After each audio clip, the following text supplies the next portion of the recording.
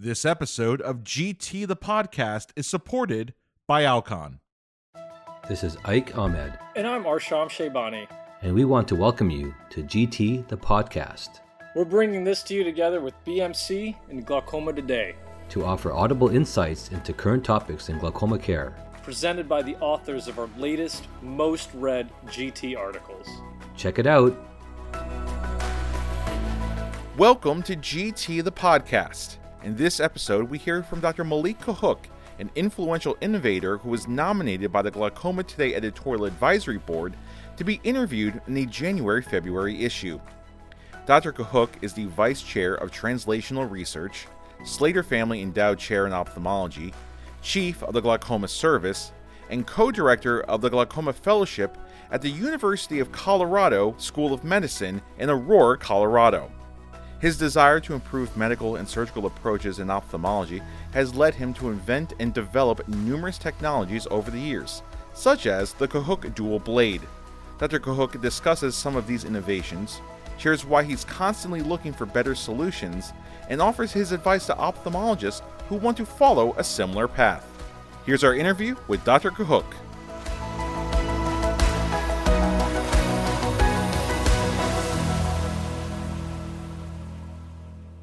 What first drew you to ophthalmology and specifically to glaucoma? I knew that I wanted to be a surgeon prior to medical school and had a strong desire to work with my hands to improve the lives of patients in a measurable way. I can't think of a procedure that allows for a more rapid impact on quality of life than cataract surgery. I was hooked on becoming an ophthalmologist after seeing my first phacoemulsification procedure in medical school. My journey toward glaucoma grew out of a desire to try to improve medical and surgical approaches and enhance therapeutic outcomes. Glaucoma has a long history of innovating topical therapeutics, but at the time of my residency training, surgical options had not advanced in decades. I had a desire to contribute to new innovations in this arena. I also had the good fortune to match for fellowship with Joel Schumann and Robert Noecker in Pittsburgh, and time with them opened my eyes to a new way of thinking about patient care. Both managed to be involved in cutting-edge research while maintaining busy clinical and surgical practices. When I joined the University of Colorado in 2006, their approach became a blueprint for me to establish a glaucoma service while building a medical device lab from the ground up. Your nominator cited your numerous patents in ophthalmology. Of which are you most proud? My favorite project is always the one I am working on today. I have had the opportunity to partner with great collaborators and ophthalmic companies that have helped teach me the skill sets needed to invent and develop new technologies. I have also been fortunate to have several devices advance from the device lab at the University of Colorado to reach patients around the globe, and we are proud of the impact that we have had globally on glaucoma and cataract surgical care. Clarvista Medical, a startup focused on novel IOL technology, originated in my lab at the university. The company was eventually acquired by Alcon in 2017 after years of development.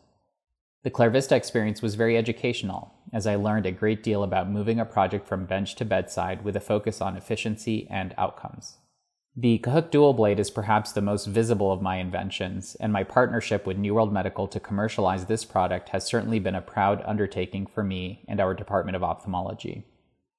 I have also had a chance to collaborate with New World Medical on developing the Ahmed ClearPath drainage device, and more recently the Streamline surgical system, which is one of the more exciting products I have used to date for treating mild to moderate glaucoma. I am very excited about the new projects we have in our off-campus incubator, and look forward to sharing more in the future. You once told GT's sister publication, Millennial Eye, I remember my first trabeculectomy, during which the thought, there has to be a better way to do this, kept running through my head. Has this thought crossed your mind recently? And if so, in what context? I have experiences like this every day in both the OR and the clinic. Our team is constantly asking, how can we do things differently? And how can we better serve our patients with a new approach or an alternative way of thinking about problems? I have been focusing more closely on drug delivery over the past couple of years. We do not have great options for long-term drug-eluting platforms to serve patients with acute and chronic diseases who would benefit from consistent delivery of medications to targeted tissues. Our incubator, Spyglass, spends significant time on this unmet need, and I think we will ultimately have many more options for decreasing or eliminating patient-directed therapies, such as topical drops, as a primary option for ophthalmic diseases. You were recently named chair of the Orbis Medical Advisory Committee. What do you hope to accomplish in this role? Working with Orbis International became a goal of mine when I was a first-year resident after I attended a lecture by one of my attendings who partnered with the organization to teach cataract surgery. He was so excited to share stories about teaching and learning from local doctors, with both sides reveling in the opportunity to exchange knowledge and skill. I jumped at the chance to work with the Flying Eye Hospital in 2018 and was hooked. I have spent the past few years lecturing on Orbis's digital platform CyberSight, which is an online community for eye care professionals to learn and share best practices. I also collaborated with Orbis to make Cahook's Essentials of Glaucoma Therapy freely accessible on CyberSight, and we constantly update the content for ophthalmic professionals worldwide. As chair of Orbis's Medical Advisory Committee, I will focus on ensuring compliance of the Flying Eye Hospital, while providing clinical expertise for best practices to enhance ophthalmic education and use of artificial medical intelligence globally. I will continue lecturing on CyberSight and helping with the planning and implementation of educational programs around the world. Orbis is one of the best and most focused organizations I have worked with, and I expect great things moving forward. What advice do you have for ophthalmologists who want to follow a path of innovating in the medical device space? Persistence in developing new technology without clinical insight will lead to consistent failure. As clinicians, we can provide the critical knowledge needed to increase chances of success. Toward this end, it is imperative for all young clinicians to set a firm foundation in the clinic and in the OR. This will allow them to build the experience needed to establish deep clinical and surgical skills, to be positioned to recognize unmet needs, and to adeptly anticipate outcomes based on prior successes and failures. So much of what we do is determined by chance or pure accident. However, I believe that planning ahead and adapting to these chance events optimizes our ability to reach the goals we set. There are some basic habits that help put individuals in the best position to be lucky. Answering emails the same day, answering texts within a few minutes, being available when others are not. These few simple habits will yield the chance to capitalize on opportunities in ways that will compound over time.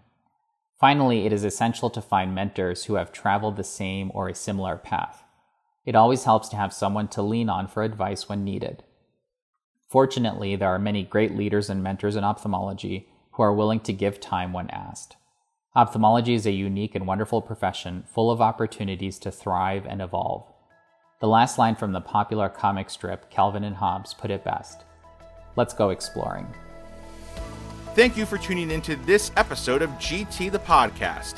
If you have any feedback or topic suggestions, find us on Instagram, LinkedIn, Facebook, or Twitter. And stay tuned for more hot topics in glaucoma care on GT the Podcast.